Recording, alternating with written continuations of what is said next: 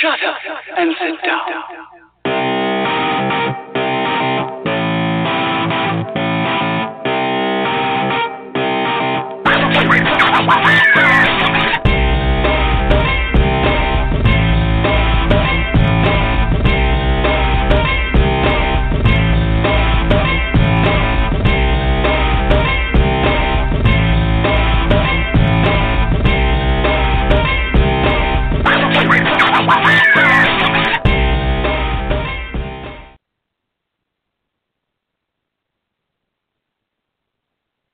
So, good evening, everybody.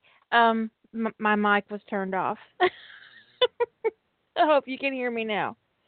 I had turned it off earlier. I don't know why I turned it off earlier. Sometimes I get paranoid, like I'm wondering if somebody's using my mic to spy on me. I know, that's weird. I know. I know. Anyways, um, I got issues. My issues have issues, to be perfectly frank. Um, I do have a sticker over my laptop camera. It's the only and sometimes I turn my phone so it can't take pictures. I am not even ashamed of that because people are, you just can't. It is what it is. It is what it is. My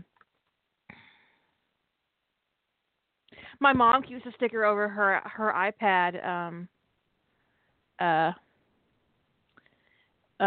camera. Just a little paranoia.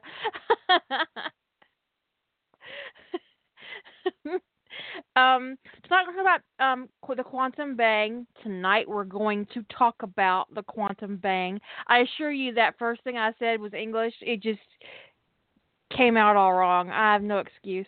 Although I have had a lot of caffeine today, which always, I get a little fast. Tonight we're gonna bang,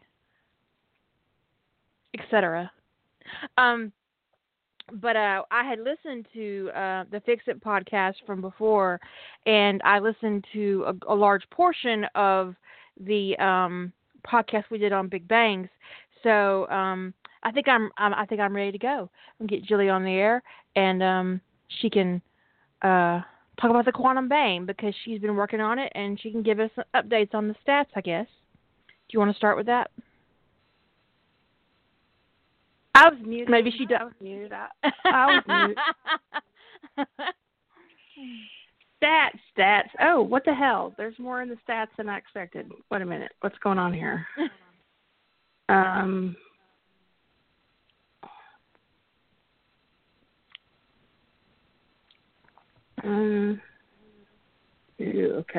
Okay, so that's new. All right. So, stats, we are up to 75 authors.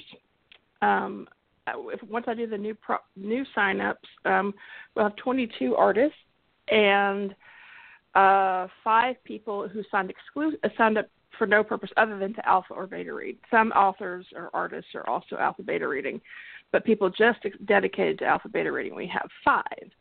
So awesome. That's a total of, I want to say we're like at 86 people signed up. Cool. So that's a lot of people. The bang blogs are going well. Our blogs about our banging never is not going to sound pervy. Which was the point. Yes. I think whoever dubbed it a bang had to at least have some awareness of the double entendre they were putting out there in the world. Maybe they didn't expect it to catch on like it did, but there you go. And then they were reverse banging, What I think maybe they were just like, you know what, I'm gonna have a fan fiction orgy. What should we call it? That sounds like a plausible way that could have become the name. Let's bang. Let's bang. Let's have a bang. I just I'm going to brag. I just passed 80K. Yay, that's great. Yep. But you're not even at the 80. You're not at 80% yet, are you? I don't think you are. Well, my goal is 150. So what's 80% of 150? 120, I think. So. Yeah, 120. So she's not quite rough draft ready, but she's close.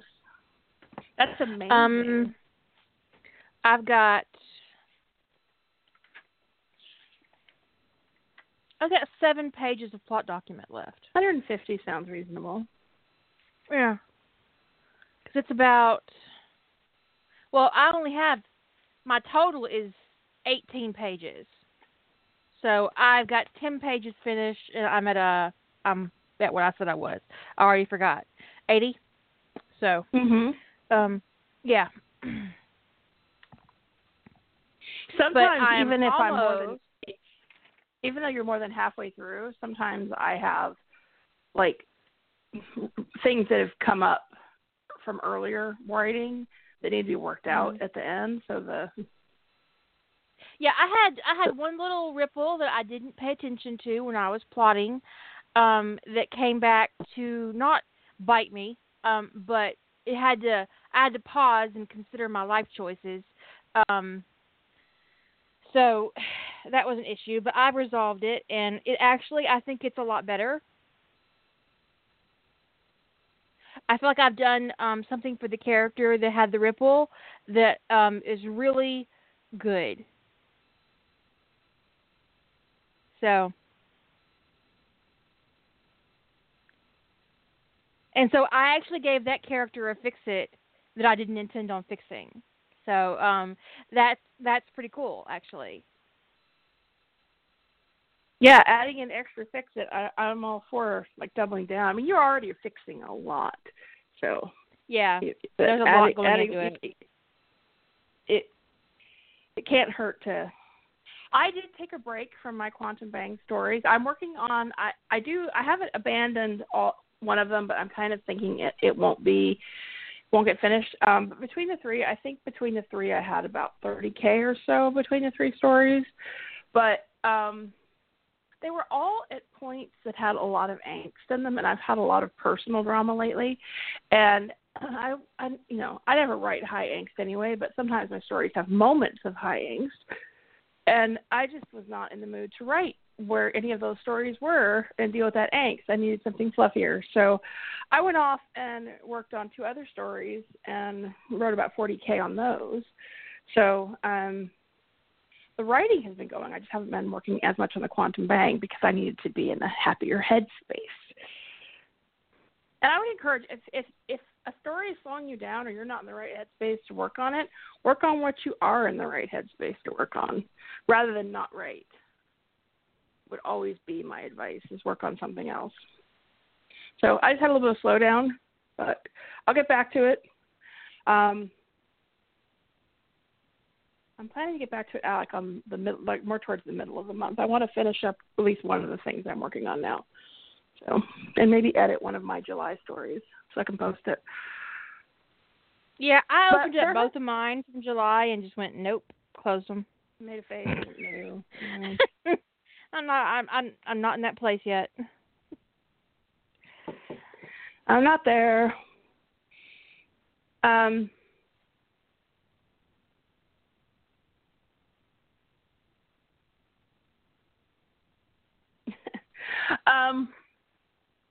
So there have been, like, I get questions through a lot of different sources. There are questions that go up on the forum, people who are already signed up. There are people who write me privately, who have my email address, or who contact me through my website, or who use the contact form on the Quantum Bang site, people who contact me on Instant Messenger, on Facebook. Yes, there are a lot of different ways you could get in touch with me, or Kira, or one of the other moderators. And I think there have been 2 things that are kind of tied together that have persisted in being, like, unclear. And I think that's part of what we wanted to talk about tonight. I listened to most of the most recent podcast. I didn't quite get all the way through it. And And I think that one of the things I talked to Kira about is give like more tangible examples about some of the stuff we're talking about. Although the last podcast had a really tangible example right at the beginning about Hedwig being a phoenix, making a change, which actually that is a small fix, in its own. So saving Hedwig is a fix in and of itself, but that wasn't the fix that is her focus. And anyway, and so there's been like this I think persistent issue about like the role canon plays in a fix-it, and how much you have to fix and what that should look like. And one of the things I haven't wanted to do, is be overly prescriptive about how you have to fix things or how much of your story has to be focused on fixing. But the general guidance is that the fixing needs to be your central theme. It doesn't mean you have to be fixing every moment, but it means that you need to be working out from your fix or working toward your fix. That's your role. And sometimes it's both. You're starting with a fix that ripples into a bigger fix, but more often than not, you're doing one or the other. You're either changing things that eventually become a fix, or you're fixing things and then letting things ripple out and showing the effect of the fix on the world, right? So if you fix something in Harry Potter's life early, like fix something major, like he's raised by somebody else, the story you're telling, I would assume, would be showing how the story would be different with that stuff being fixed. It doesn't mean that you need to adhere to, and probably couldn't adhere to canon if you've made a major change. Because, well, that's like against everything I stand for. So you need to let the change be there. I mean, but the whole, whatever your plot is, should be about, I mean, and there'd have to be some plot you're working towards in there. But I gave, and not everybody has access to the forum either because they haven't signed up, or they are thinking, because they're thinking about it, or just because they aren't going to sign up, but they're curious about fix-its. So I gave some examples that I wanted to talk through about one thing that definitely isn't a fix-it.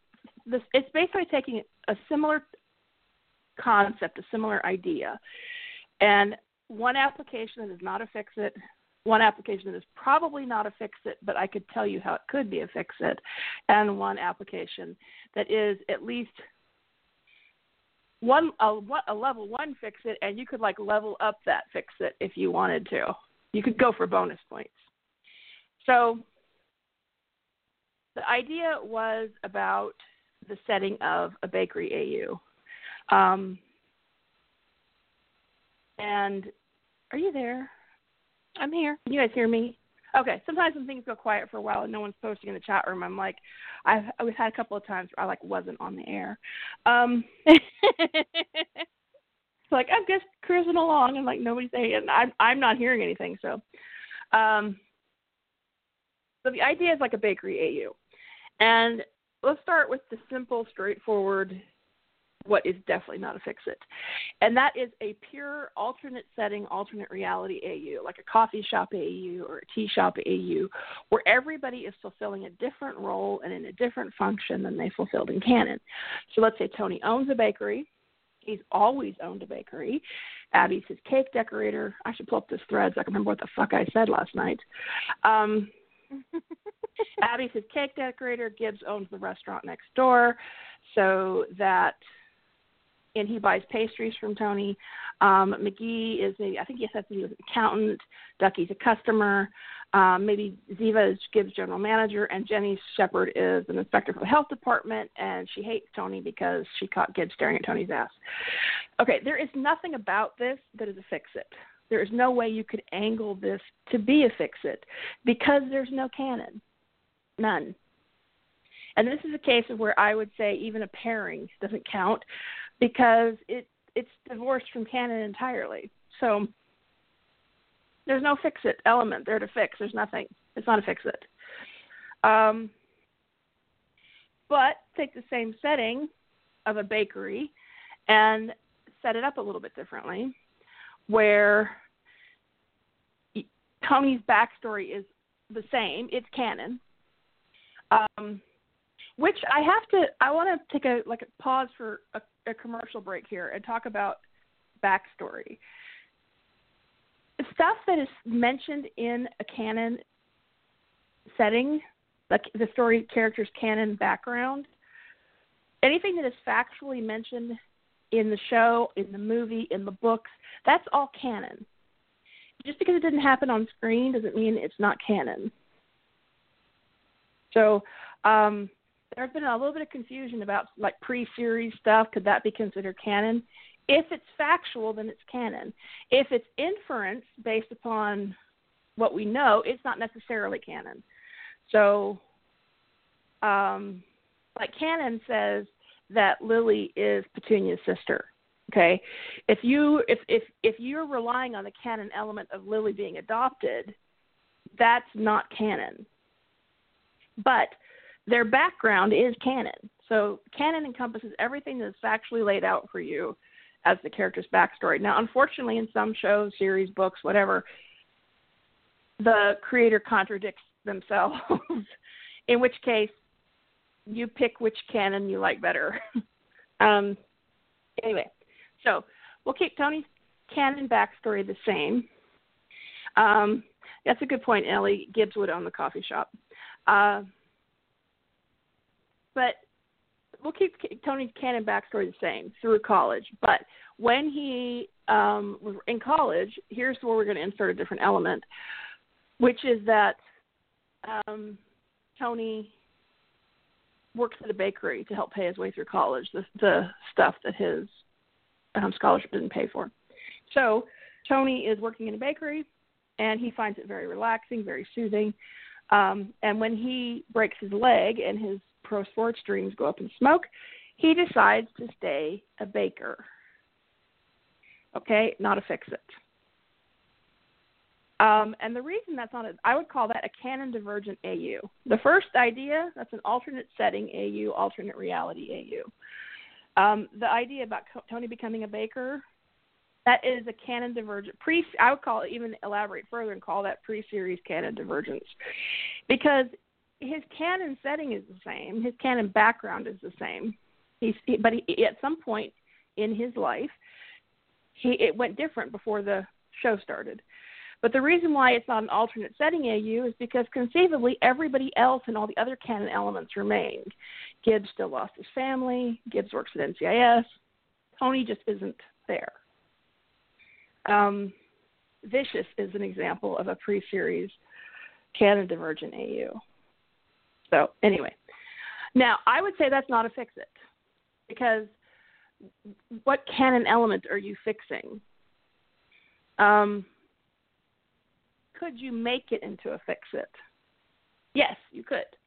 Let's say that Tony not being at NCIS and being a baker in some fashion puts him in Shannon's path, and he's able to save Shannon and Kelly, or at least Kelly. And then Gibbs doesn't lose his family. Gibbs doesn't murder Pedro Hernandez. And Gibbs doesn't become a murderer. Now, I'd have a hard time getting $50K out of this, but this would not be a fix-it for Tony. This would be a fix-it for Gibbs and Gibbs' canon circumstances. So this would be taking this change, because what happened to Tony isn't a fix, not in the sense that we mean it. It would be taking that change and rippling it out into the fix for Gibbs. Okay?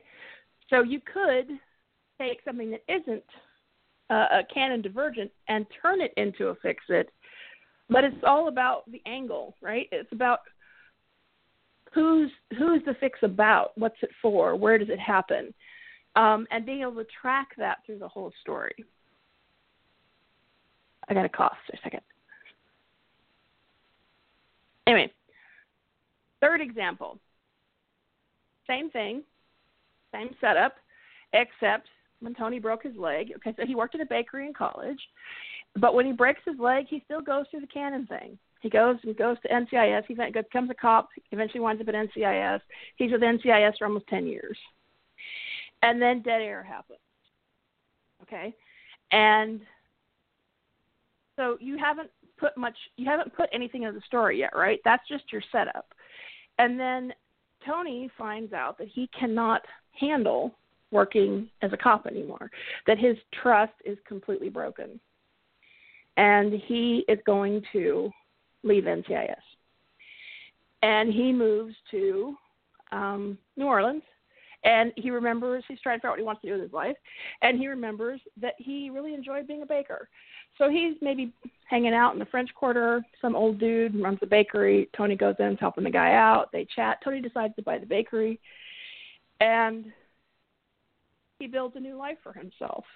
So out of the horror that was his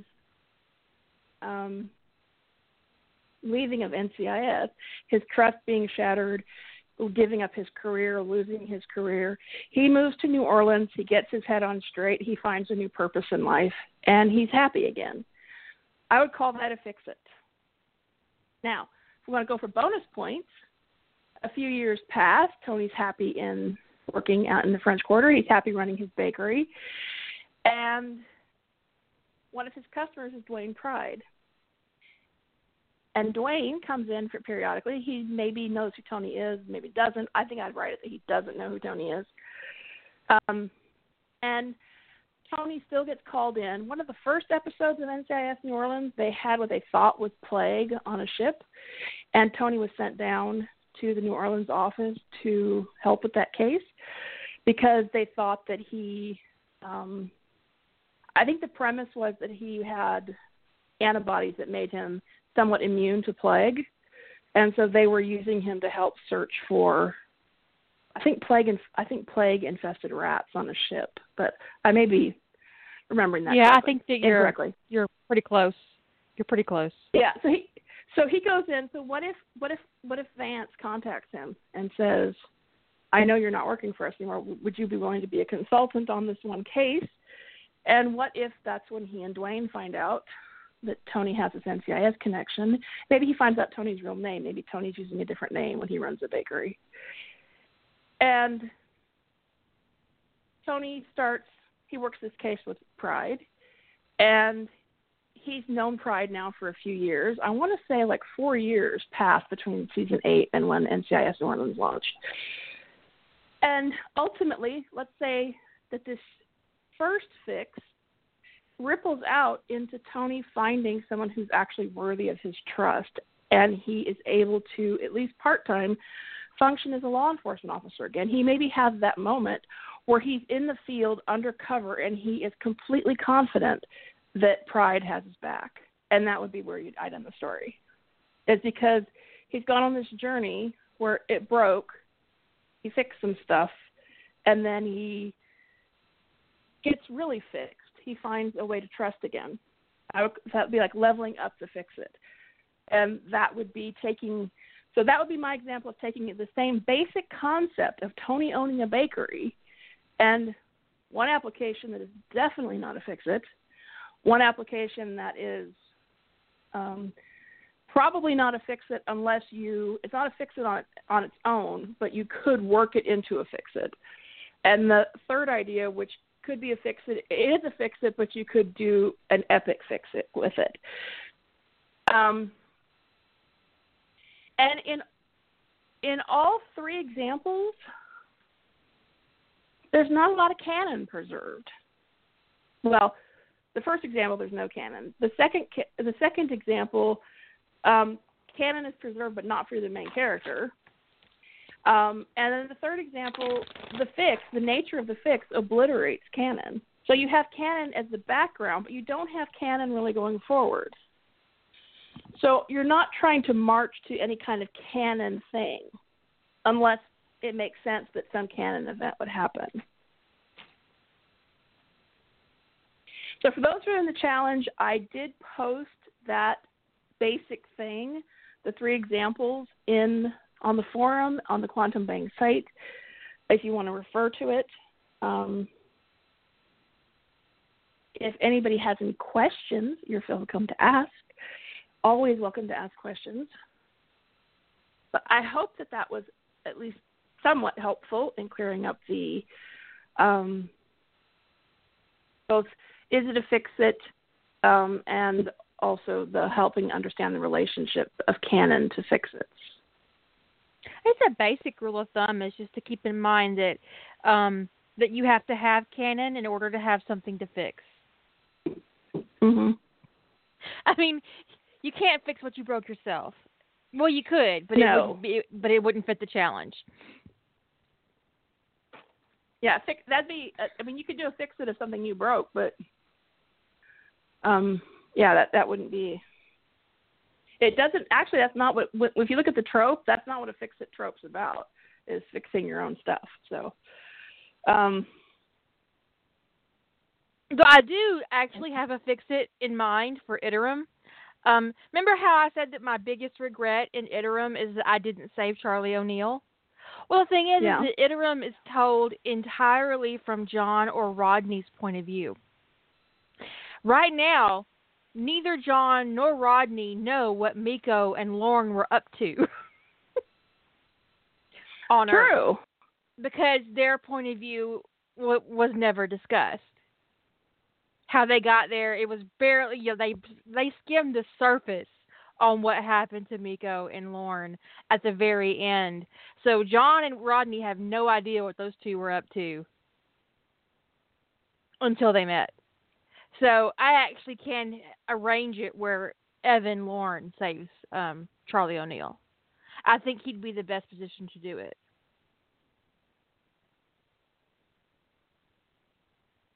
And probably have the most reason to. I mean, he's military. He worked under Jack for who knows how long. And he was with the SGC. Also would have been in the SGC when Charlie was revealed. So he would know. Yeah, he would know.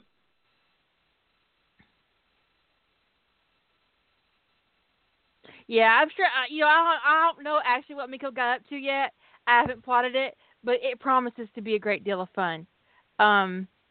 It kind of hinted at Miko's preparedness when she brings in a bag she packed for Taylor that nobody noticed.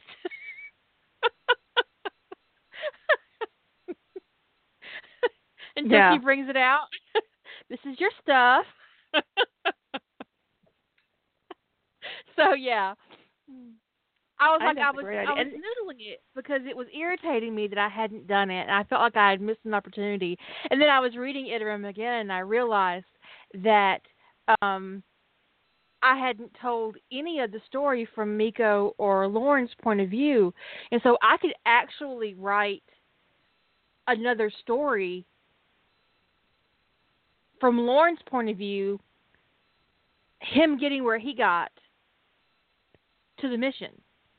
And maybe even end it as O'Neill tells him where to report when he agrees to go to Atlantis, and he's given John's office, and he goes to the door and knocks on it, and reporting for duty, and that could be the end of Evan's story there. So I wouldn't be retelling events, in Iterum, because I hate that. But that one of the things that Evan could do is save Charlie O'Neill. I think he would have to do it anonymously, maybe even do it through George. Yeah, probably through George, and he'd have to ensure that Jack stayed on the mission. Right. So he would definitely probably do it through George. And be in a position to do that.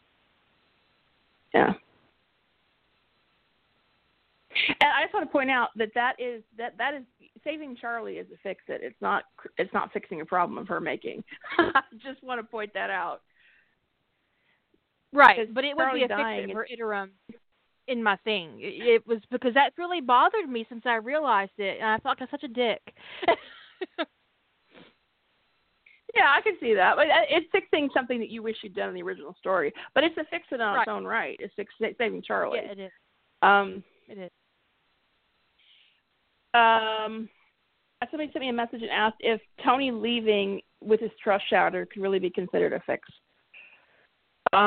Yes, because it depends upon what your angle is, right? Everything is about the most important thing is that the author be able to explain what they're fixing and why. And honestly, if you gave me a really good convincing story that even if I'm like, well, I wouldn't really consider that a fix-it, but you had a lot of conviction, I'm probably just going to go, well, all right. Because I think one of the biggest challenges has been getting people to articulate their fix. So if they give me a plot and they can't articulate what it is they're fixing. So having a lot of conviction about your fix is really, really critical, that you understand what you're fixing and why, and that you be able to understand how you're carrying that through your story. So not fixing things doesn't always mean that they're turn up rosy. And we used in the last podcast the perfect example. Did we talk about time travel in the last podcast? I thought that came up. We did. Is that sometimes traveling back in time actually makes things worse? Maybe it fixes one thing, but it could cause other problems. So fixing things doesn't necessarily mean that everything is perfect.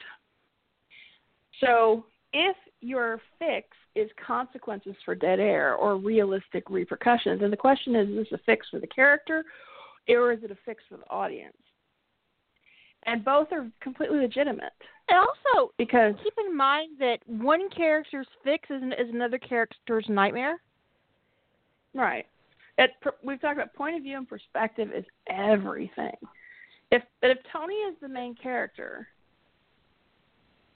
he may not feel like he's fixed, but getting him out of NCIS is the fix that I'd be going for there. I mean, the ultimate fix would be recovering from everything, but getting him out of there is the fix. Even if he's broken, is the way to. Even if his trust is broken, is the vehicle that happens. But also, for me and for the audience, part of the fix would be real-world consequences. And it's not just real-world consequences for Ziva and Tim and Gibbs and the agency. It's real-world consequences for Tony. Because the real consequences for a cop who can't, or for an agent who works undercover who can't rely on their backup, the consequences are pretty extreme. I don't know how they would ever be able to do their work. The anxiety would eat them alive.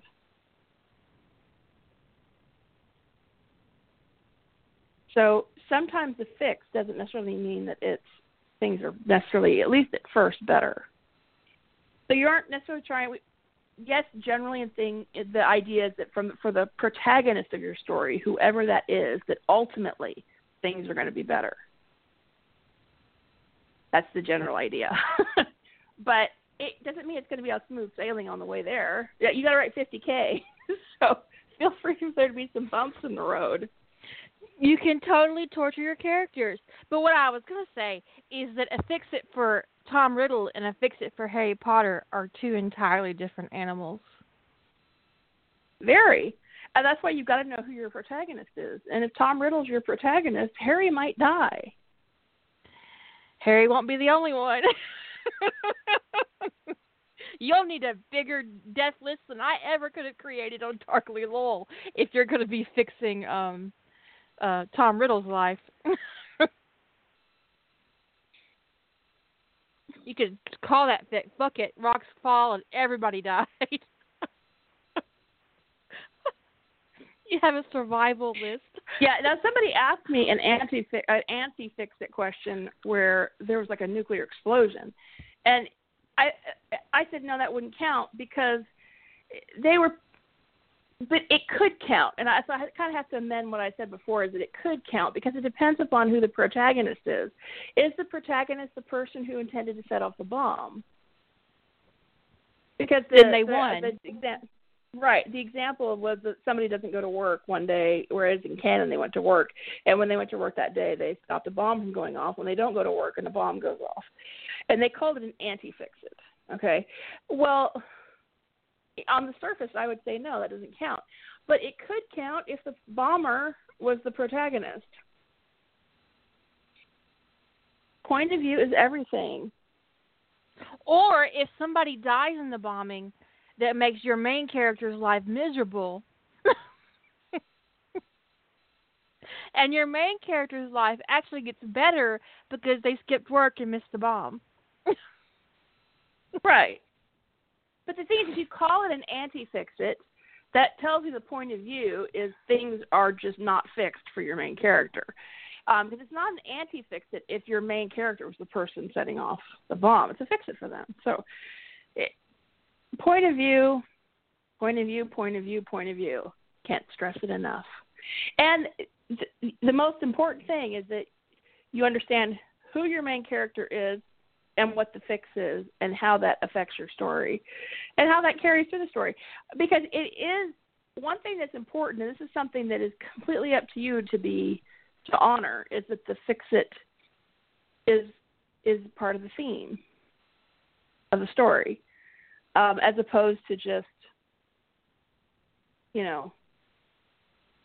a minor thing. If you spend $50K basically regurgitating canon after your fix, I don't feel like that's honoring the theme at all.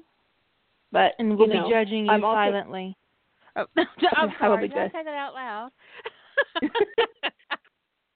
No, but I'm not good. Go ahead. Go ahead. No, I'm done. I was going to say, if you're having a hard time thinking of an idea, maybe instead of start at the point where you figure out something in a fandom that you want to fix and know that first. Because when I was picking out my fandom and my choice, I was like, okay, I want to do this. This is my main character. Holy fuck, I've got a lot to fix. So knowing from the start, so what do I want to fix? What do I need to fix in my character's life? What would my character want to fix? What would be his list of things that he would want to fix? And that's how I built my plot, based on what my character wanted to fix. So if you're thinking about, you don't have an idea for the Quantum Bang, just think about your fandoms of choice and the events in these fandoms, and pick an event that you want to fix.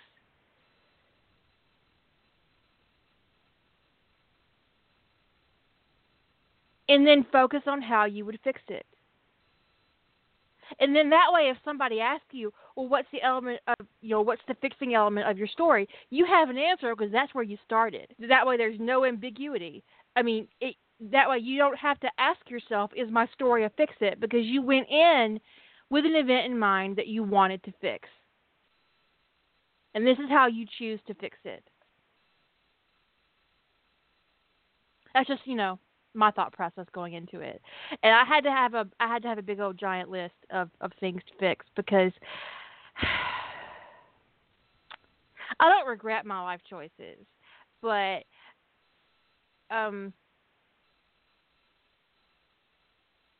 yeah.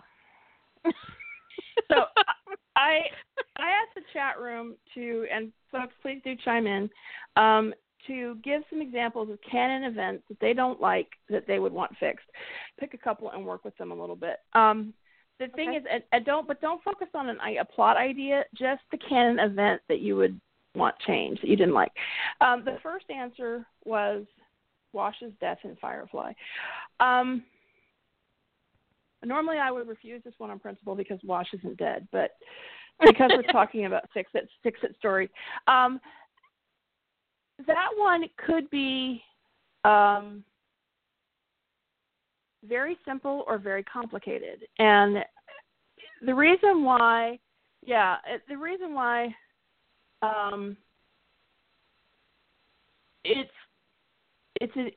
could be a very simple fix is because Wash's death occurs so close to the end of the series, the end of the movie, that fixing his death, just like you couldn't start from fixing his death in a 50K story because, I guess you could, but I don't know what story you'd be telling because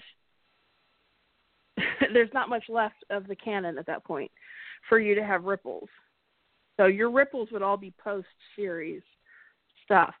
But like the person who asked the question mentioned,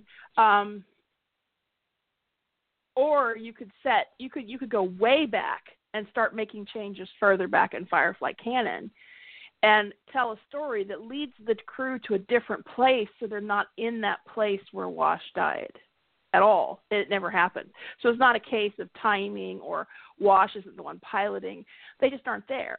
So that would be a more long and involved story. And that is a case of where you're making changes that ripple into your fix. Now, I know how I would fix it. Go for it. I haven't watched a movie in a long time, but who is with him in the cockpit? It's Mal, isn't it? I thought he was Mal. Yeah, okay. Mal. Okay. What if it was River and she caught it? It's that simple. I mean, River is... Yeah.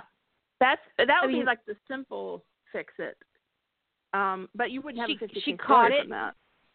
deflected it. Well, you could if River is in that cockpit because she knew it was coming. What if, after the events of Serenity, they're on their way and Zoe reveals that she's pregnant? And River thinks to herself, you know what? Hell no. And she goes out there and she finds a way to travel back in time. Or she sends herself a message. And you can have her do little things along the way, like save the preacher, just hopping around, just doing her little thing, being her little weird-ass self. And then end your fic where she catches the projectile that would have killed Wash and sends it right back where it came from. We did that message in a bottle thing with Stargate. What if River found a way to send herself messages in the past?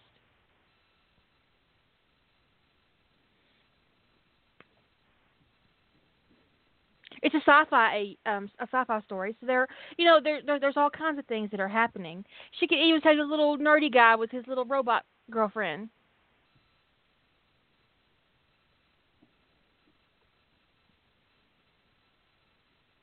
A lot. I was really sad when he died in the movie. Yeah. So if that's the robot girlfriend guy. Huh? I said both Wash and the robot girlfriend guy. I was really sad when both of them died. Yeah. But when it comes to that, in that example, you could start with Wash not dying, and then that's a fix. And then what are the consequences of that? I don't know what they would be because somebody mentioned that there's comics, which I didn't even know that there were comics. So, but what is the ripple effect of Wash not dying, and how is that significant? Because what generally, we do know is that she knows she can't sacrifice herself because in the end, she's the only thing standing between the crew and certain death. So she can't sacrifice herself in that cockpit. So she has to catch that spear or get him out of the way of that spear before it hits him. Right. And that would be an example of you make a change that you're making a change that conceivably is rippling into the fix of her saving Wash at the end. So, but it all just depends upon, are you making the change and then going forward, or are you making the fix and then going forward, or are you making a change and building to the fix? And the time travel thing is usually making the change that builds into the fixing. Or the fix, it could be the fix is rippling out. It's happening progressively. With time travel, that would be the angle, is that the fix is either like little fix it's building, or your little changes working into a big fix.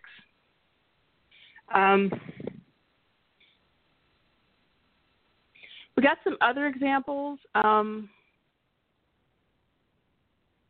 pasted them out, questions. And I want to give an example in both about a change that moves into the fix versus the fix that moves into change, because it's a slightly different angle. depending on what you're doing. The next one was how Abby treated McGee over shooting the dog. Are we talking about Jethro, when the dog that bit McGee that Abby forced him to adopt? Is that what we're talking about? Well, I wait for that's so profane. Yeah, we'll wait for the next one. Well, I'll wait for the answer on if that's what she's talking about. Yes, okay. So there was an event where McGee, I believe he was bitten by a dog, and Abby had a soft spot for the dog, so even though she had been ordered to turn the dog in, she disobeyed orders and showed up at a crime scene and somehow proved that the dog was doing something right or whatever. And so the dog was got a stay of execution or something, and she forced McGee to adopt the dog, even though the dog had bitten McGee and he was terrified of him. So if you want the fix to be that didn't happen, you would make a change conceivably earlier before those events happened, where somebody who was in charge stepped in and there were some consequences for because there were a lot of really shitty shenanigans in that episode. Was that the episode where McGee locked Tony out of the car when they were being chased by a dog, or was that a separate dog incident? I think that was a separate dog incident. I'm not sure. Ellie's saying yes, and then she's saying no. Get in the corner. I'm just kidding.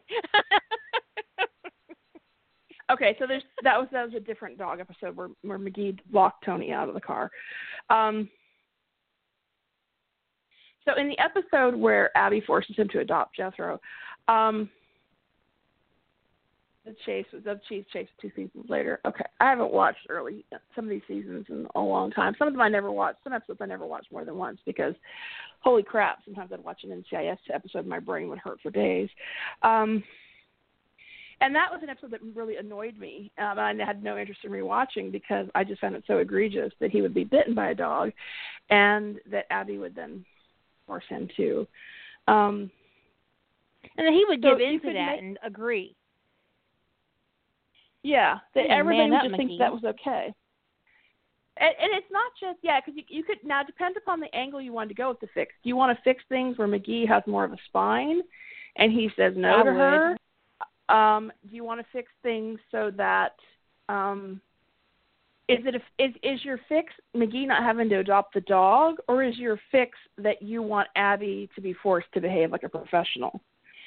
So it's a very different spin what you're doing. Are you trying to put in a better management chain at NCIS and Abby has to behave like a professional and none of those shenanigans happen? Or is your angle that you want McGee to grow as a character and say no? And they're two different stories.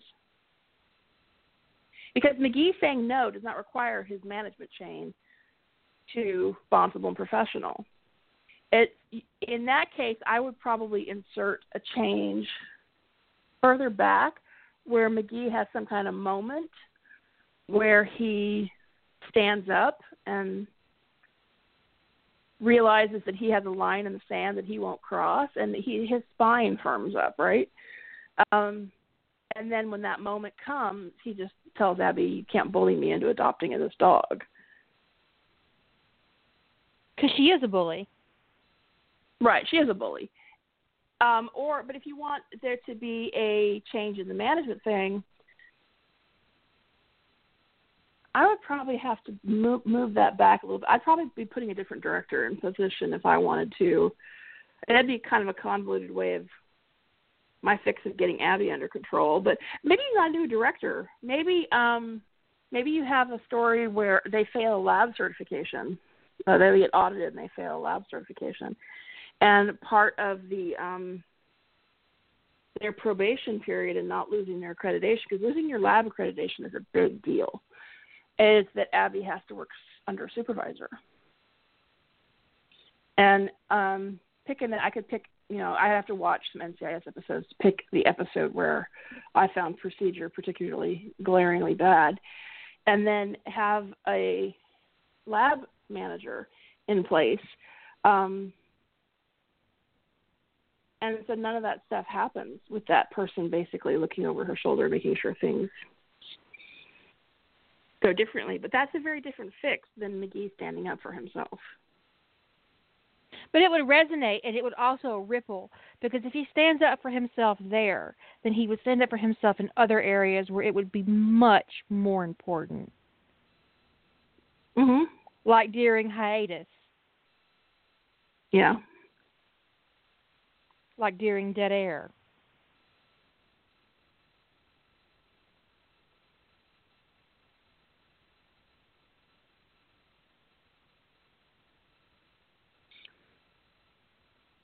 Or, to follow on with what Kira just said, what if that was the moment? What if that was the moment when she said, you're taking this dog home? That he said, no, I'm really not. And he decides right then and there, and he has his moment there with the dog, where he learns how to say no to Abby, to Gibbs, to everybody else who's bullying him in his life, that's his first step is over that dog. And that is the beginning. And then that ripples out into something else. It could be a fix for dead air. It could be, so just having some damn self-respect for himself and his career. Yeah. If you want to do a Tim-focused story, that could lead into him getting promoted, learning to say no, standing up for himself. It could lead to him getting promoted and having his own team. That could be the ripple consequences of him just saying, no, I'm not adopting this dog. It could ripple into, I have to remember exactly, I want to say that it happened in season 5. Was that before or after hiatus? I think it was after. I think the dog thing was between hiatus and sometime in those 2 seasons between hiatus and when Jenny Shepard died.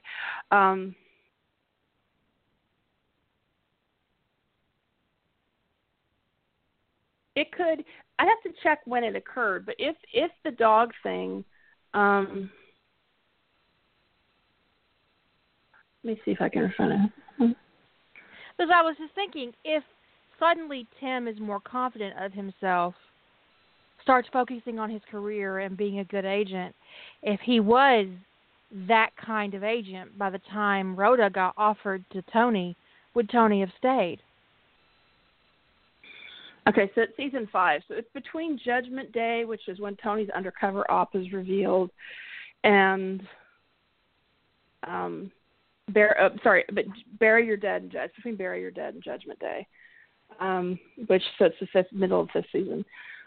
I'm trying to think of anything else significant. Requiem happens after that, I believe, or is Requiem before that? Where is my NCS timeline?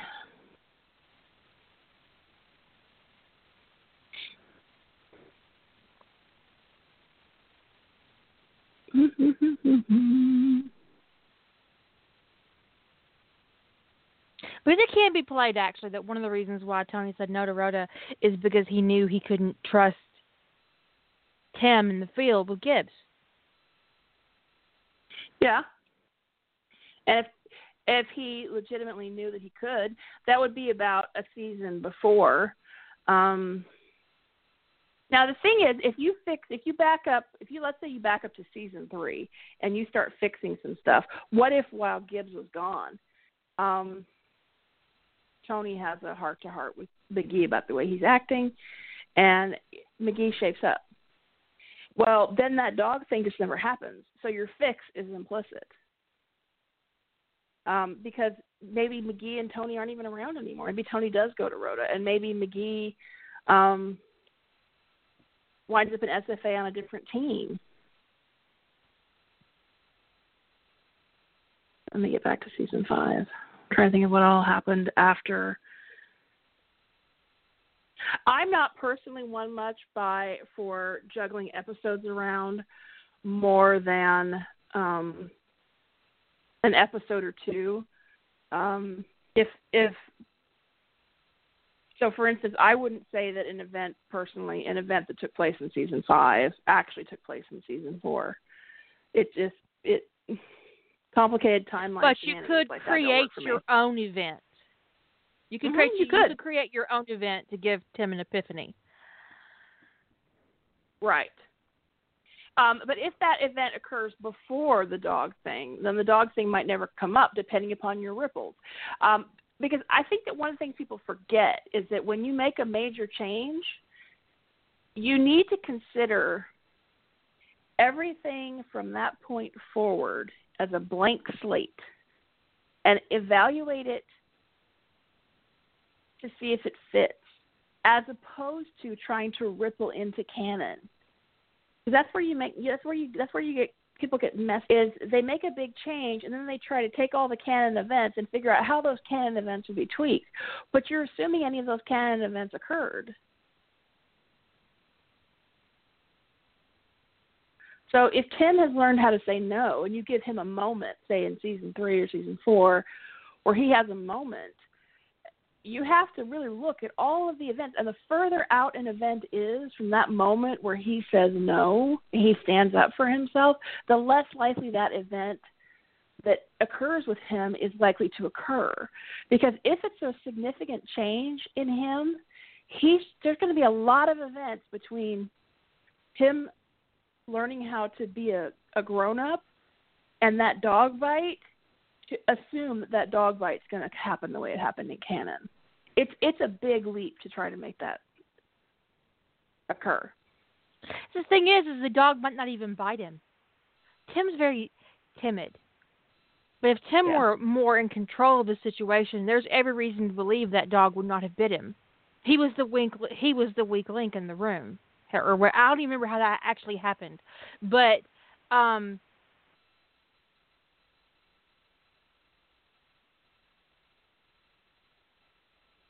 dog was on drugs.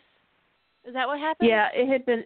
I remember that it had been exposed to some, and then I think when Abby takes it out, they find the drugs in the woods or something. I don't remember exactly how that went down. The dog was high.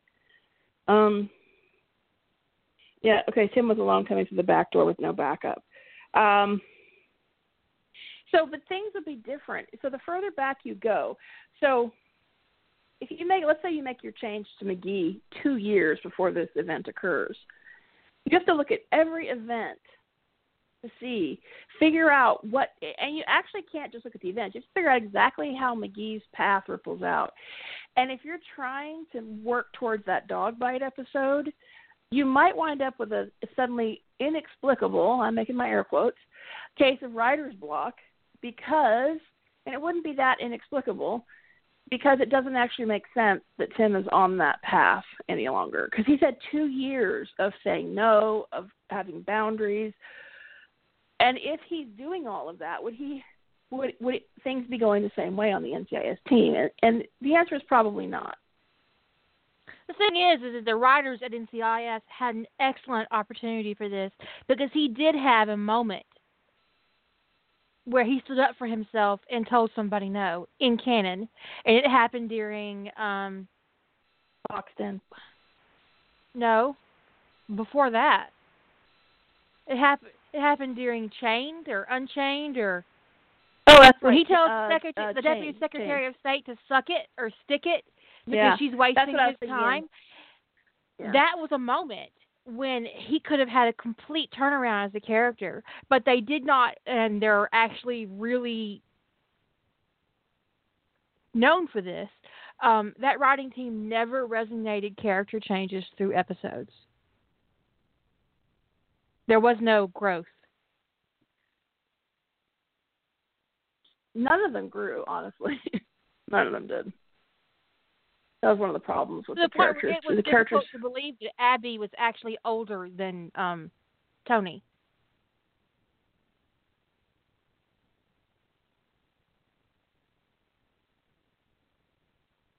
That's why when you have characters that after 2 or 3 seasons they don't evolve, they start becoming caricatures rather than characters, and that's no good.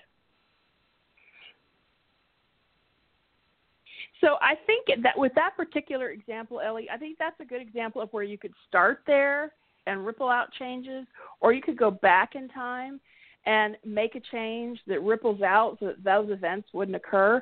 But the further back in time you go, the less likely it is that he would ever be walking through that door. So that's something to just bear in mind when you're making changes to try to ripple towards a fix in canon, is that your changes may obliterate the piece of canon you're trying to fix. And that's fine, just be aware of it. Don't try to force canon to happen. It always feels contrived. Because if you ever read a story where your head tilt and go, but with all of these changes, why in the world would he have gone after Hermione on his own? We've all had that moment where we don't understand why a character is doing something like they did it in canon. And so the further back you make a change, the less likely it is that the canon event you're trying to fix is going to still occur. Now, some things will. In like a show like NCIS, there's things in the world that will still occur no matter what you're doing with your characters, probably. Odds are nothing that you're doing internally with the cast at NCIS is going to be affected. It's going to change Harper Deering's mind about driving that SUV up to the front doors of NCIS and blowing it up. Odds, because that's something that was kind of external to the cast and story going on at NCIS. So Tony being there or not being there isn't probably going to change that. So there's big macro events that probably aren't going to be touched. But the more personal, the more something's related to interpersonal, the more something is pivotal on a specific character, the further out you go from a change, the less likely it is it's going to occur the same way or occur at all. Okay, so I think we covered that one. We had another one. And if I missed any, I think I only got these three. So if I missed any, or if anybody else wants to chime in with some examples. The next example was Peter Pettigrew not getting away in third year was the thing that they would like to see fixed. And so we need at least two examples, one where we change that and it ripples out, and one where we do a change that ultimately leads to him not getting away. The change that I would think that would ripple out would be that he's found earlier.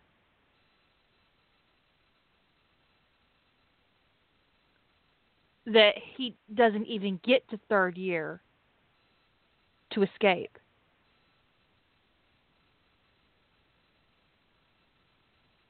That makes sense.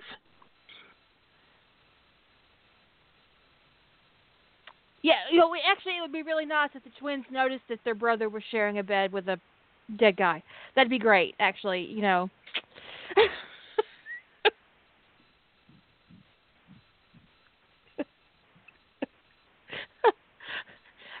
Hey, yeah, George, that's an interesting idea.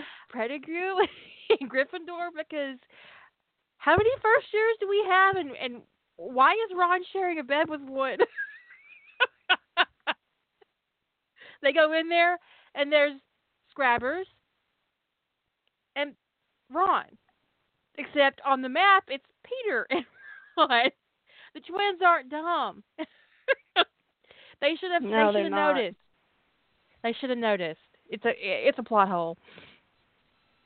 Now, see, that's the case of where just fixing that, like the twins, you start your story, the twins are looking at the map after whenever they get it, and they notice that Pettigrew is in the first year's dorm. And the twins catch Peter Pettigrew. Okay? That would be the start of something. That wouldn't be a 50K story on its own. So what is the story you want to set that as the foundation for? Is it getting Sirius out of prison earlier? Is it, is it a fix for Sirius? Is it a fix for Harry where he gets to have, real parents or whatever? So I'd like to see a Percy redemption Pettigrew found. Oh, you mean like Percy Pettigrew figured out that his pet wasn't actually a rat?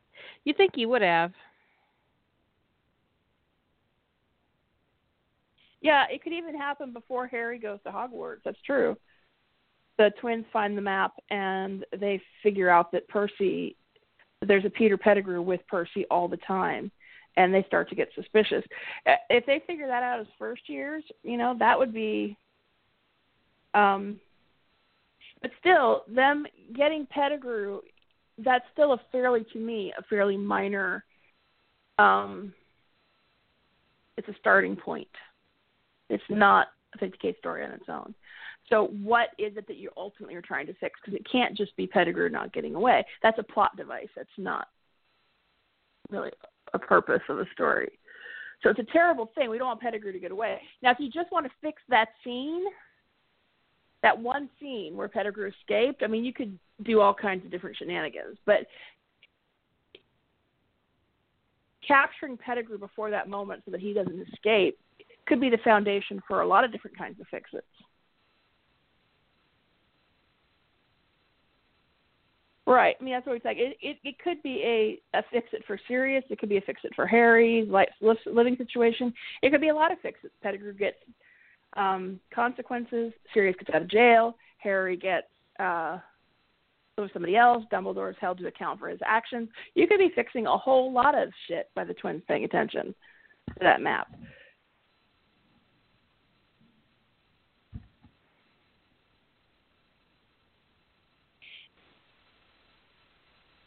So that's starting with a change, and then it ripples into a fix. It's also, that actually is arguably starting with a fix that ripples into a bigger fix. But what if when Percy found Peter, he took him to his dad, and his dad said, "You know what, Percy? Yeah, you could keep this as a pet, but we're going to take him and get him examined first to make sure he's okay." Parent lets their kid pick a wild rat up out of the wilderness and bring it home, and without even getting it checked out by something or someone, right? So what if Arthur takes it to the ministry to register it as a pet or a familiar or whatever, and they do a test and it's an animagus? And they're like, "Holy shit!" And then they find out they've got Sirius Black in prison. He's been there a couple of months for killing somebody who's not actually dead. It opens up the whole thing, and suddenly Sirius Black is not in prison in Azkaban for that whole time.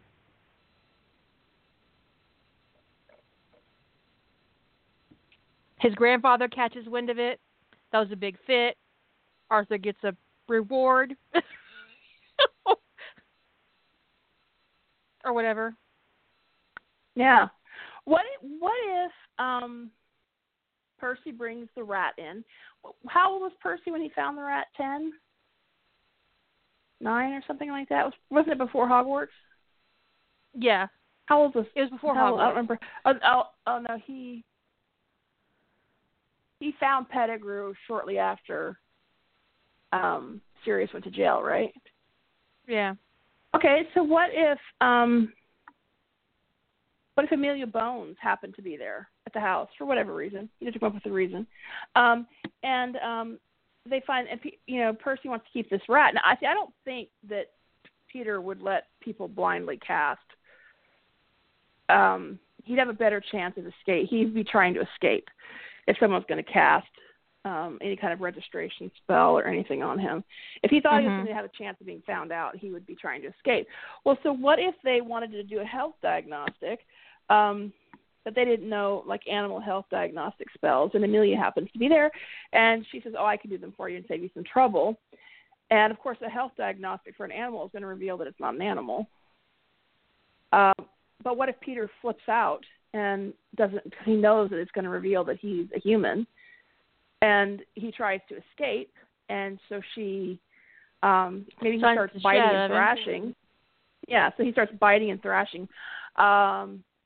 And so she stuns him and then runs the health diagnostic and finds out that it's Peter. Sirius is barely going to be in prison any time at all if you do that.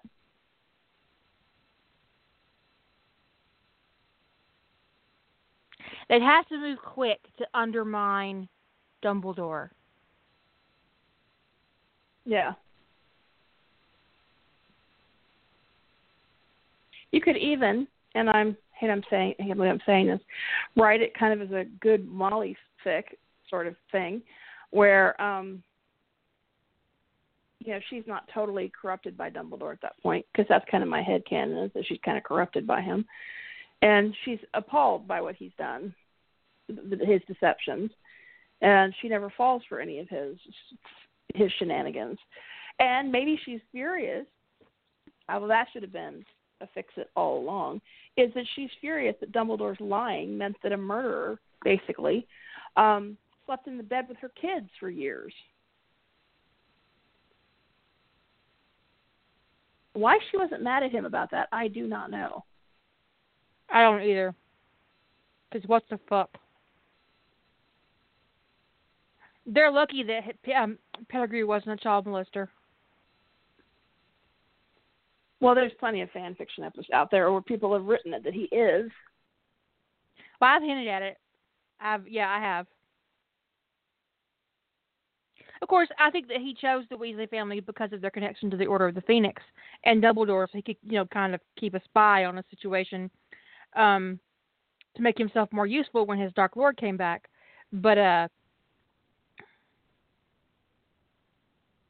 that's another matter that he's let, basically, through ignorance or maliciousness, an enemy stay in one of the houses of one of his compatriots. Yeah. There's no telling on how much information Peter was able to gather during that time.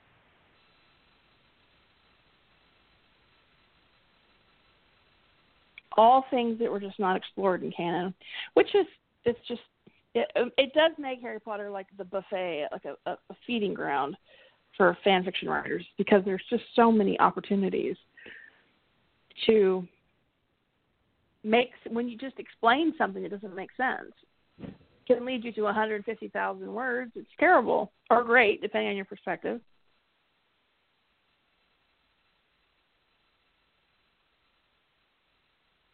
I'm not sure we can so fix the train wreck of Abby's character. That's in the podcast. That's in the chat room. Yeah, and that one, if that is, let's say that's the event that you want to change, that's kind of more of a theme. But if that's the thing that you want to change, the question, well, she was, I liked Abby in the first, season, literally the first season. But the stuff that turned into the flaws in her character were still present in the first season. They just weren't as glaring, and they weren't as obnoxious. They weren't as big and over the top. That's something, but the question is, I mean, when it comes to working on a fix-it, one of the things we talked about in other podcasts is, what is the purpose of your story? If the purpose of your story is to fix Abby's character, that is a completely different story than fixing Abby's character for a purpose. I hope that made sense. Because if you're letting her character be fixed to do something else with, meaning she's sort of part of the motivation in the story, probably an external motivator, possibly an internal motivator, but based on that phrasing, I would say she's more of an external motivator. So if she's being fixed for a purpose, that's a different story than a story that you just want to fix, a story designed to fix Abby. The former could be about anybody. The latter would be a story about Abby. Well, it all depends. In terms of how much work it would be, it would all depend on where you set it in canon. And honestly, if you're going to fix her character and you really are going to make it believable, you have to go back pretty far. Because when someone has 15 years of entrenched childish behaviors, she's going to quit before she fixes any of that stuff. There's no way fixing season 15 Abby would be, although she's left the show now, but fixing season 15 Abby I think would be almost impossible. Because when someone's got behaviors, spoiled behaviors that are that deeply entrenched, especially when they are talented and smart, they're going to quit before they let themselves be quote unquote fixed. If you go back further, the further you go back, the less work it is. The question is, why do you want to? What are you trying to do? Purpose is everything. I say POV is everything, and this is part of that. It's like the purpose would determine a little bit the protagonist, whose point of view it is. Why are you trying to do this? Well, my question would be is what do you need her for? If you need that would Abby to be different, why do you need her to be different? What purpose do you have for her in your story? Is it just about her character redemption, about her having a come to Jesus moment, or is it because you need her to be a grown ass adult for something that's going to happen? Both of which are valid. For me, I need a reason for Abby to grow up and be an adult because I don't like writing childish-ass characters. Even my children characters aren't childish-ass characters like she is. She's a pain in the ass.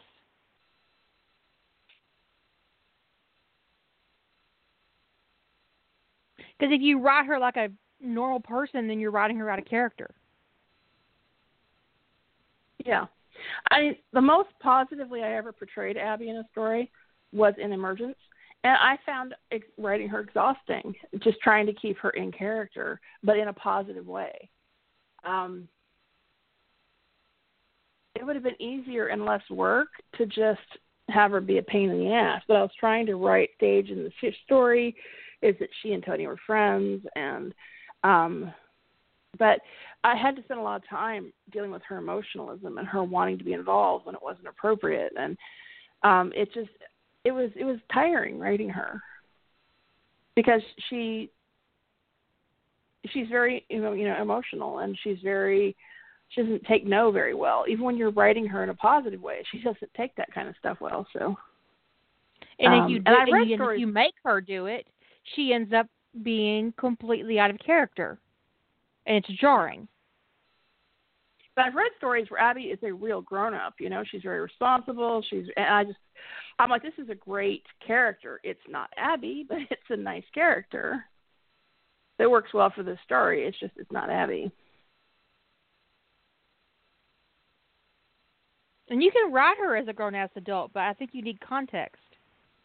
Now, I think the way they wrote her out of the show is something that you could do with Abby to give her a wake-up call. I didn't see the episode, but basically what I heard about the way they wrote out of the show, so this is like a spoiler from the season that just ended, I think. So if you don't want the spoiler because you haven't seen it, like plug your ears for a couple of seconds.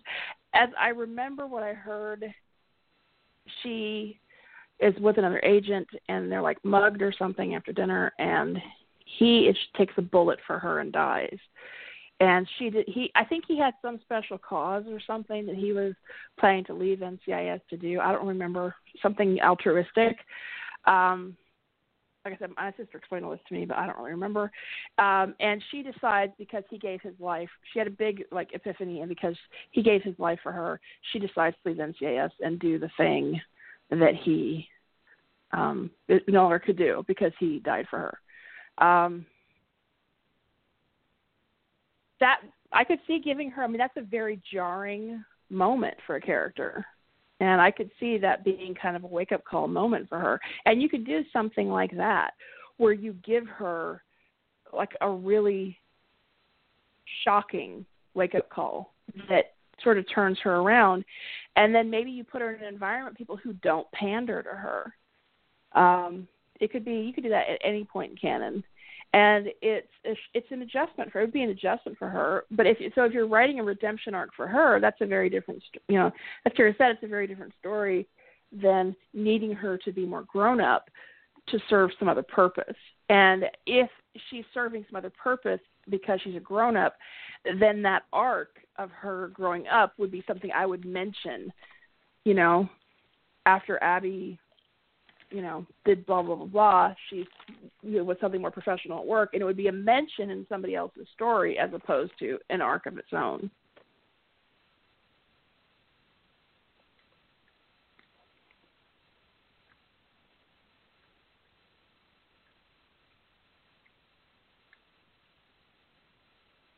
What if, in the episode where she met her brother, what if she was the one that donated the kidney? And had an epiphany during that process. That'd be a good moment for her.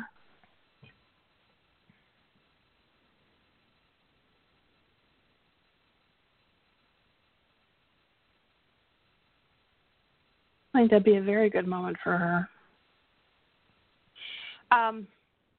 But the thing about picking a moment in canon you don't like, that you want to fix, is, well, if you're going to fix that moment, and what is it going to do for you? What purpose does it serve? Some things, the purpose kind of gets a little bit more conflated with the event that you're fixing. It's a little bit easier, but like some of these examples, they'd be fine to fix, but they would need more of a, it's an event, but what does it do?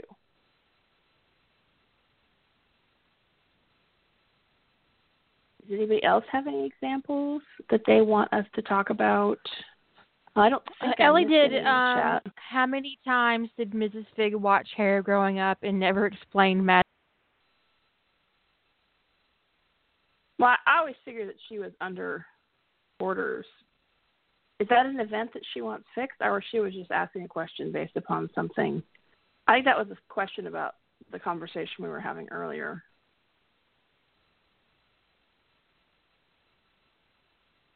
Or are you saying that's an event that you'd want to fix, that you'd want Mrs. Fig to tell Harry about magic? It would ripple out. It would be a huge ripple.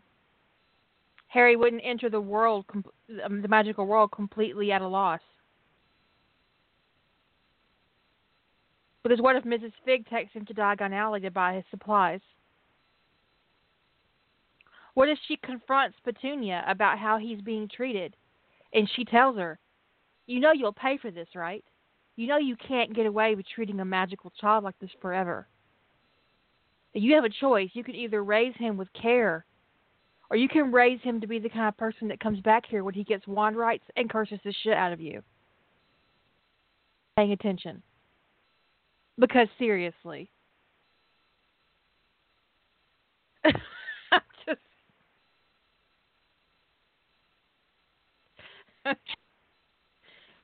She's lucky that Harry's as good a person as he is, because if it had been me, my hit list would have started with Petunia. Yeah, no kidding. I'm not saying I would have killed her, but I'd have made her regret her life choices. I think if you're going to do a change that involves Mrs. Fig, you'd have to have her having her epiphany when Harry's a little bit on the younger side and getting involved and changing things, because if she waits till he's like 10 or something, I would just, if I were Harry, I'd just feel resentful towards her. So you watched me being abused for like 9 years before you decide to say something, right before I'm going away to boarding school. How big of you? There can be unintended consequences that maybe people don't think of when they pick the point at which they're going to set something. And Ellie mentioned the ripples that Harry knows about magic. You'd be surprised at how often that ripple doesn't go anywhere in the Harry Potter fan fiction. So I think that, when you throw, we call them ripples because you throw a pebble into a pond, right? It's still a pond. The waveform just goes. It just keeps going. And it's like people will throw, not a pebble, they'll throw a boulder into a pond, and there'll be nothing. It's like, okay, how can there be no change? Why is Harry still down there in the chamber of secrets? Why is he searching for the Philosopher's Stone? Why is all this stuff still happening? Well, here's a question, Ellie, because Ellie says, but if she's the one giving him refuge all of his childhood, and I would ask her, if you knew I needed refuge, why didn't you do something? Yeah. She provides refuge because and all she had to do was go over there and put the fear of magic in Petunia. We're watching. All she has to do is say, we're watching. Dumbledore You have has no spies secrets from wizards. She doesn't even have to say she's a squib. She could pretend to be a wizard. The thing is just because she gives him refuge, somebody who's I have a hard time with the idea of somebody being complicit in a child abuse, because just giving a horribly abused child a place to go on occasion is... It's you saying, I know you're being abused, and you can stay here for safety for a little bit, but then you have to go back home. Sorry. That's terrible. And if that's the message, that's terrible.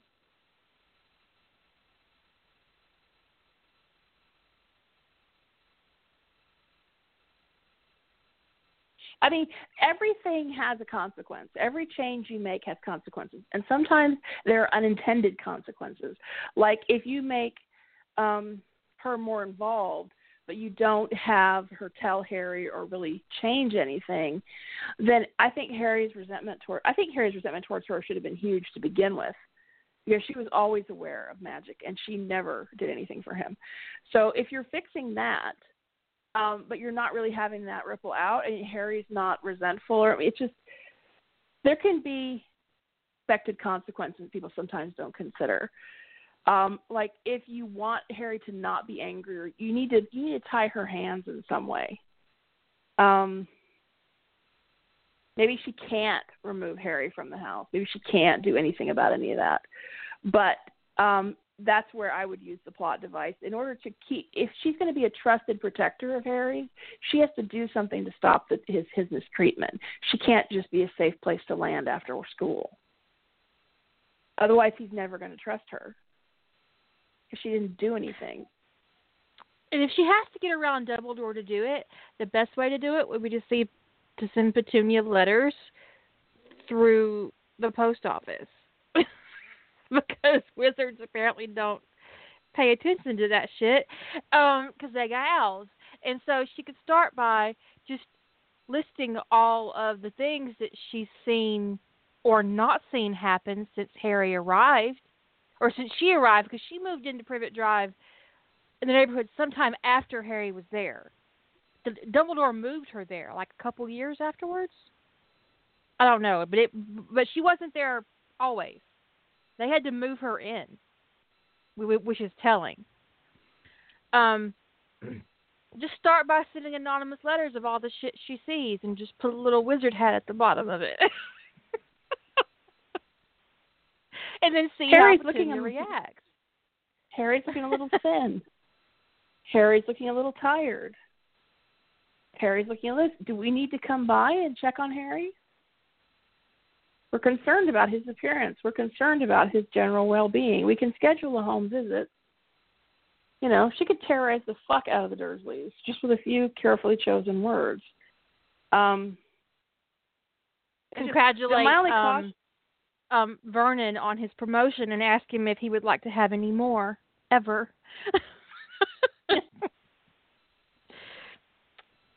It's sometimes, especially when we're exploring the ripple effect of a change, we get focused in one direction. And it's important to remember that changes ripple out in all directions. So you might have an unintended consequence that you aren't considering because you're focused on your goal. So, you know, stretching the metaphor a bit thin here, but take some time to look around and think about what the other consequences are of the changes that you're making. They might try to move, but Dumbledore won't let them. Well, if they tried to move, Dumbledore would show up, which would confirm their worst fears. That they're being watched. They might try to take it out on Harry.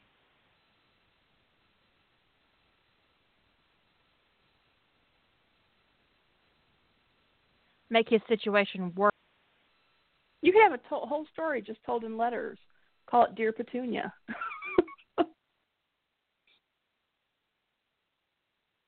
And when you do a story like that, the action, if you do the whole thing in letters, the audience gets to infer everything that happened by the next letter. So if letter 1 comes in, Dear Petunia, Harry was hurt, Harry was outside for an awful long time. He seemed to be getting a tad sunburned. Is there a reason that he was outside for so long or something like that?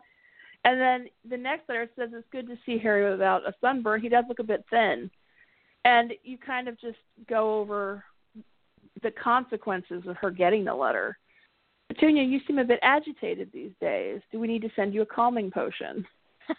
I noticed there's actually a Harry Potter fic where the neighbors create a campaign to improve Harry's circumstances. And they do it by making sure that Petunia overhears them gossiping about her, about how her nephew looks tired and worn down and underfed and how he doesn't have proper clothes. And one of them offers to do a funding drive to give them money to take care of Harry. And Petunia gets so mortified that she just completely turns everything around. Because the neighbors see that Harry's being mistreated, but their calls don't get any traction because of Dumbledore, so they start using malicious gossip to get Petunia and Vernon in line. Because they're so obsessed with their appearance of being normal.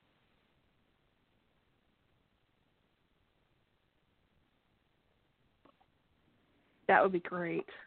Well, it is great. I haven't read it. If anybody can find it, that would be awesome. The Fic Ninjas in chat, even.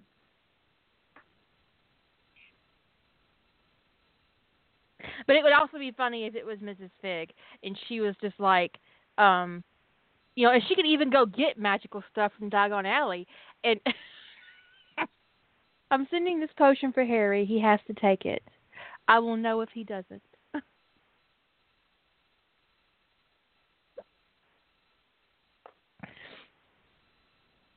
I'm glad to see Harry's vision is improved because of the potions I sent.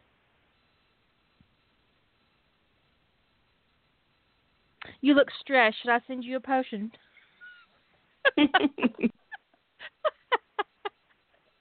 There could be phone calls.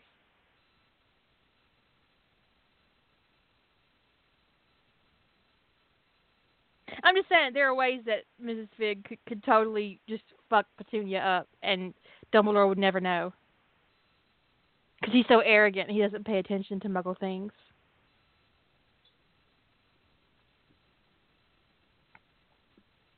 Ellie, that's great. She says Petunia's helping out at the school bake sale and finds out part of it is for her family.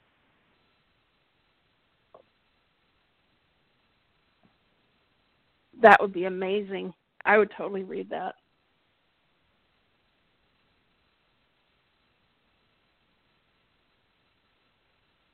There was also something, I think, in that fic about how Harry got sent home a form for school for free lunch or something, or something to do with charity because he didn't have snack money or lunch money or something. I'm not sure how that works in the UK, but there was something, and she was mortified that they thought that they needed public assistance. I think Harry had been stealing. Are all about appearance. Dudley had been stealing his lunch money or something. I don't know.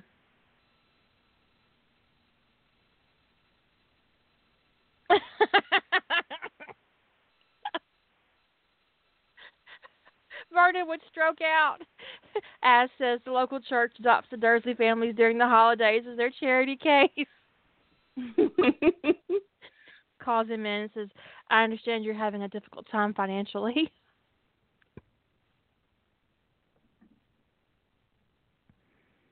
Oh God, that could get really interesting. I know you make a good salary, Vernon. Do you guys have unexpected medical bills, or you do have a gambling problem? Do we need to get you into Gamblers Anonymous? What if he has pamphlets? Is your nephew ill or right there?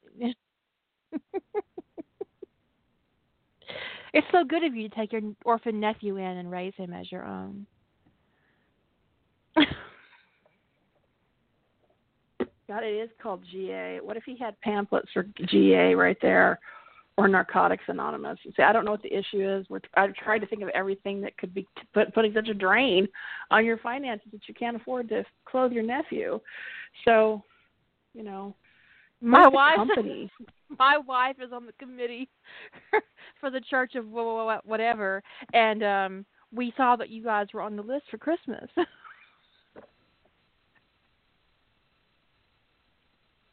I'm just very concerned, Vernon.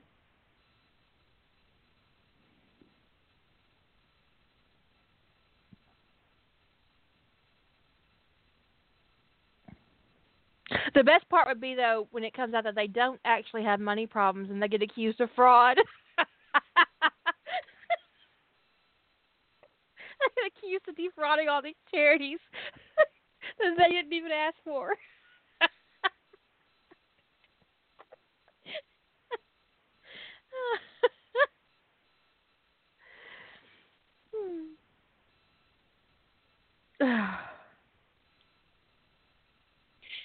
Yeah, you could definitely do a lot with Mrs. Figg getting more involved with Harry's life, or getting involved at all with Harry's life when he's young. She could be a real force for change for him.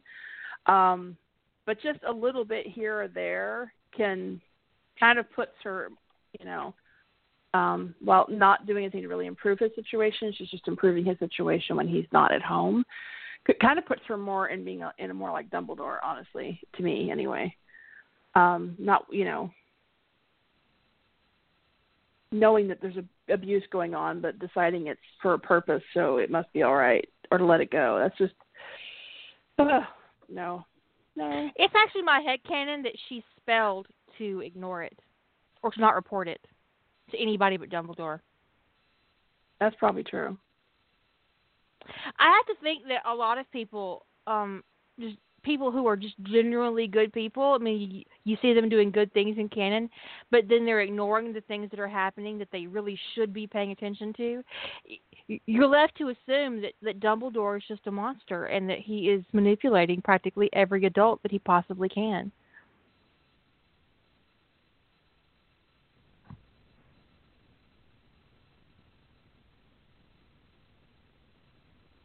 And that boils down to limits of point of view, and because it's mostly told from Harry's point of view, and Harry is, like we've discussed before, the least curious child to ever be created in the fantasy AU.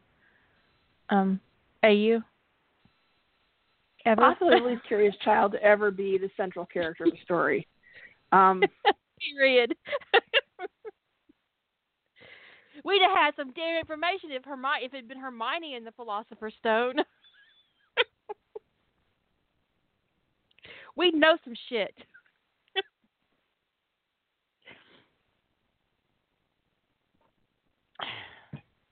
Hermione Granger in the Philosopher's Stone. So we've got 20 minutes. If somebody else has another thing in canon, or we could just give some more examples of, we could try to come up with another scenario of not a fix-it, maybe a fix-it, definitely a fix-it. Let's do one. Okay. We did NCIS one. Let's do an MCU one. Okay. Generally, so I don't want to do this straight, alternate setting thing as, again, as the not a fix-it. But you could have, in that vein, if you're writing let's say you're writing Steve, Tony getting together right after the events of the Avengers. Odds are, if it's just probably isn't much of a fix-it, but you could position it to be one, but it depends upon how you follow that through, right? Because you could leverage Tony and Steve getting together romantically as a fix for the Winter Soldier, as a fix for Age of Ultron. If Steve has a different primary influence, the whole MCU after the Avengers could be dramatically different. So you could leverage the change in the romantic status as an epic change for the series. But if it's just a romance with them getting together,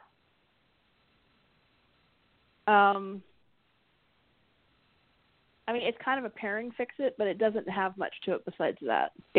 You're not, I would feel like you're not, taking advantage of the obvious potential fixes that you could do with, because there's S.H.I.E.L.D.'s influence on Steve and them leaving him so uninformed led to a lot of really bad shit. And stupid decisions. Yeah. There are so many things you could fix in the MCU though. I would call that's like a canon interrupt, a canon divergence that leads to so many things getting fixed. And sometimes canon divergences don't lead to canon fixes, but sometimes they do. And sometimes the fix is that an event doesn't occur. But they could find Bucky sooner. Steve doesn't go off dump the all rails. that data. Right. Maybe they stop Project Insight sooner. There's so much you could do by getting Steve a more stable, a different influence, and like nobody has the influence and also on you that a giving romantic partner Tony does. a different influence. If you see, if Tony sees Shield trying to manipulate Steve after the events of the Avengers, he starts seeing a lot more manipulation than he was exposed to in canon, and he's seeing how they're trying to work Steve as a weapon. Is he going to build them a fleet of fucking helicarriers?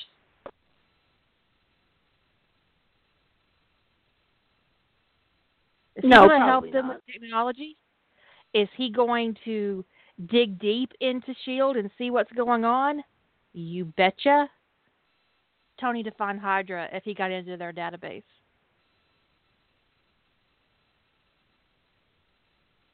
Well, he was in. He just never did anything with it. Right. But what if he did? What if they started fucking with his man and he's like, you know what? I don't like what you're up to, Fury, so I'm going to do some investigating because you're cock blocking me. I can't have that. I can't have a cock block. It's not allowed. If they had gotten a hold of Hydra quicker, they might have been able to prevent the use of the scepter on the twins. But more importantly, they might have gotten a hold of everything before it could all go to shit.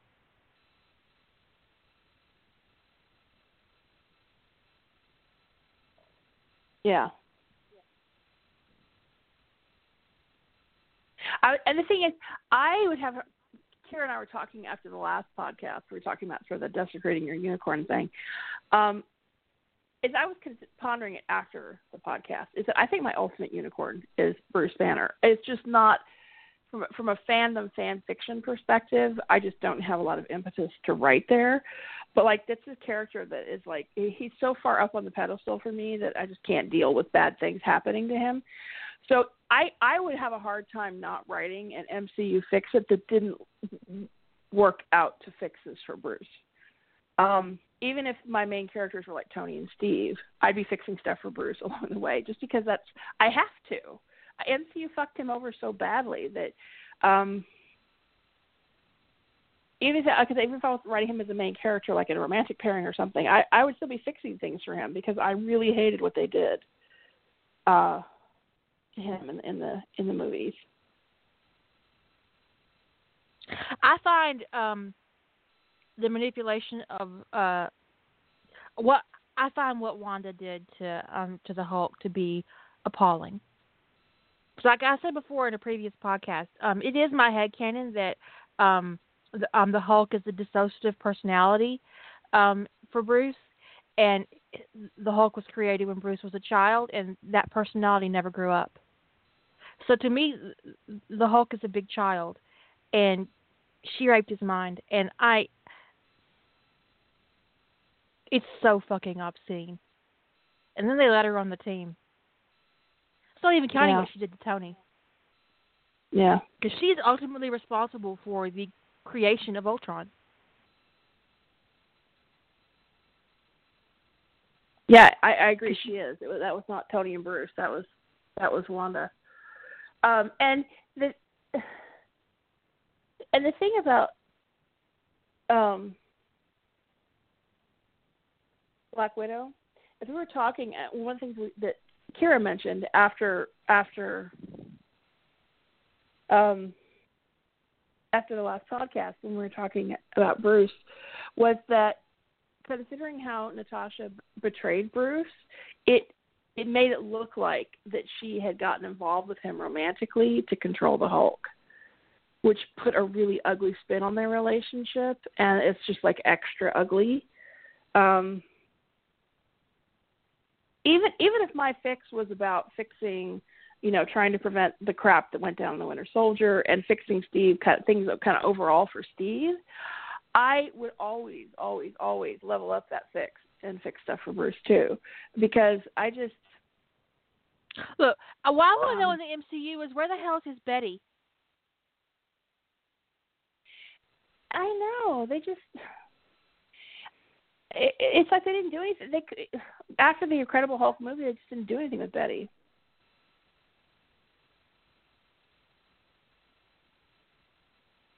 I'm just saying. Yeah.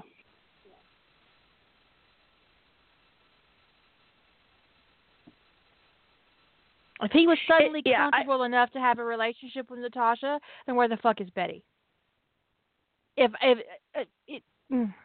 Betty was always able to handle the Hulk. And she loved Bruce. And she wasn't in it to control anybody. Yeah.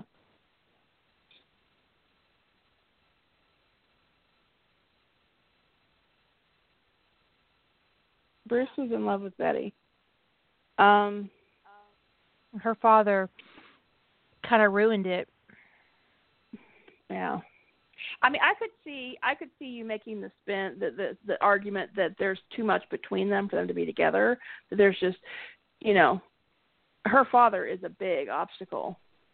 I mean, unless a story that has them together. I mean, Betty kind of has to be ready to be done with her father, and she wasn't there in canon.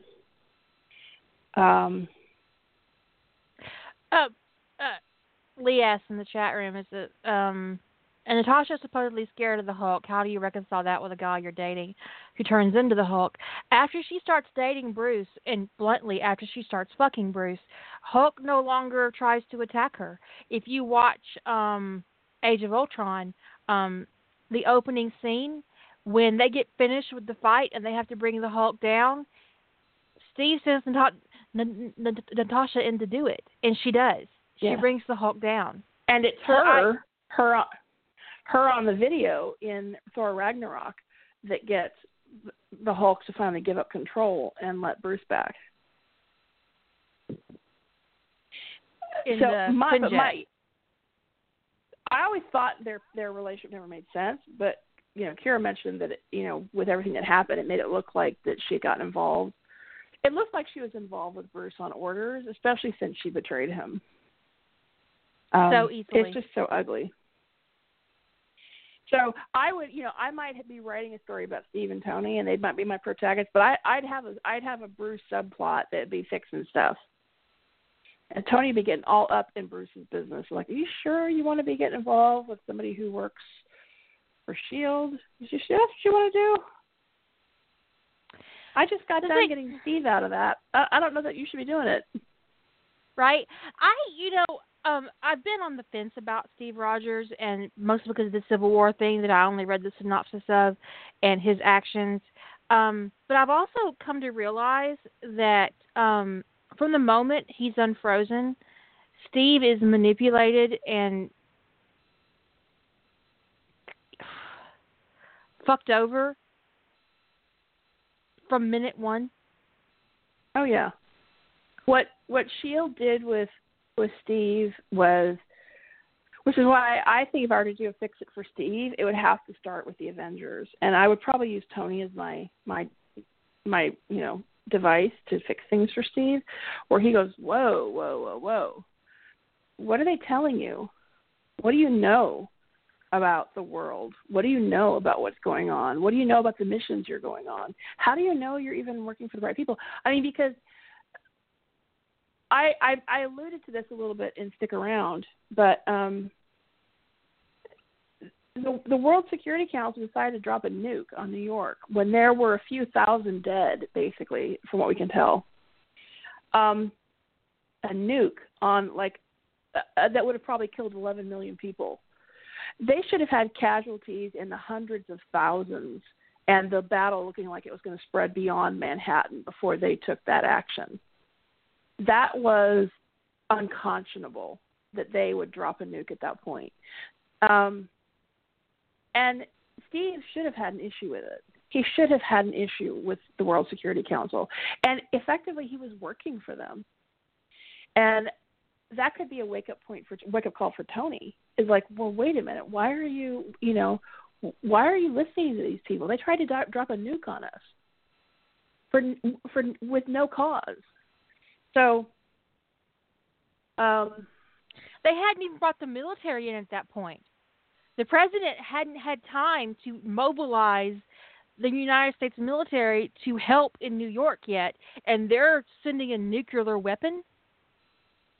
This was not like, this wasn't even hours into the battle. This was minutes. I mean, maybe 45 if you look at the scope of the actual battle, you know, and not do real-time movie time.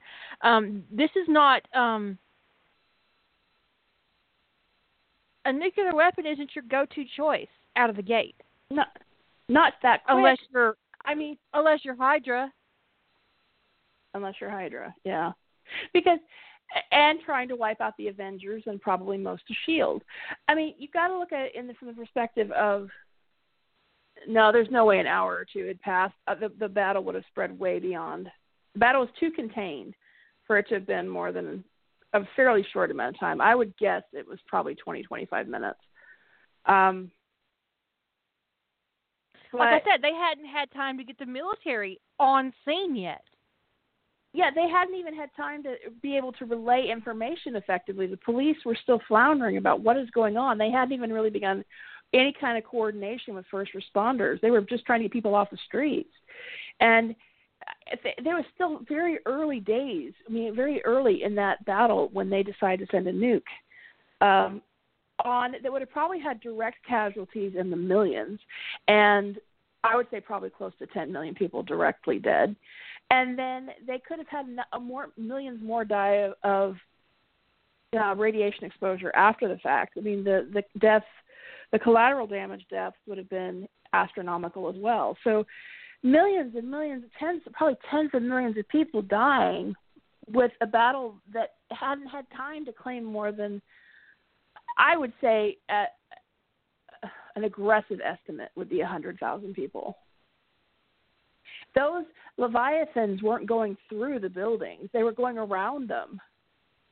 If anybody's watched Rampage, it gives you a different perspective on what was going on in that battle. The Leviathans were causing structural damage, but for the most part, unless they were being destroyed, they were going around the buildings. They were trying to fly around them. Whereas, like in Rampage, that giant alligator was just climbing through buildings and bringing them down. It's fun as hell. Very fun. It is fun. It's a whole different scale, you know. So if you think about those Leviathans were acting like that, you could say that section of Manhattan could have had 1 million deaths. But even so, how do you justify dropping a nuclear warhead on them that quickly? It just doesn't make any sense. So, but the thing is, Steve never. Yeah, he might not know it. Well, no, he should have known what a nuke is. Well, they had. He would have known. He would have known what an A bomb was. But I don't know that he would know what a nuclear bomb is. That's true. He might have been.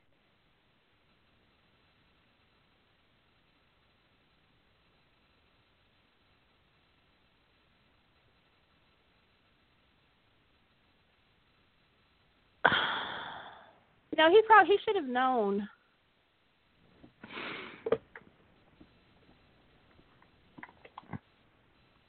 I think the first atomic bomb test happened before Steve went into the water. He should have known what an atomic bomb was. But he may not have made. It was dropped on Hiroshima, August 6, 1945.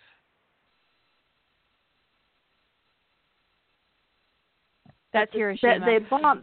They existed before that. Right, but whether or not that was common knowledge is another matter altogether. Yeah. Because I don't remember. No, they did test them. They weren't common knowledge, but they did test them. There's videos of them being tested. Okay, Captain America went down March 4th, 1945. Hiroshima happened August 6th, 1945. Okay, the first test was in July. So, yeah, you're right. You're right. He didn't go, and he went into the water probably not knowing what an atomic bomb was. But so Tony could have explained that to him. We're down to 28 seconds. Okay. Captain America didn't know what a nuke was. He should have been told. You guys have a great week, and we'll catch you later. Say good night, Jilly. Good night, everyone.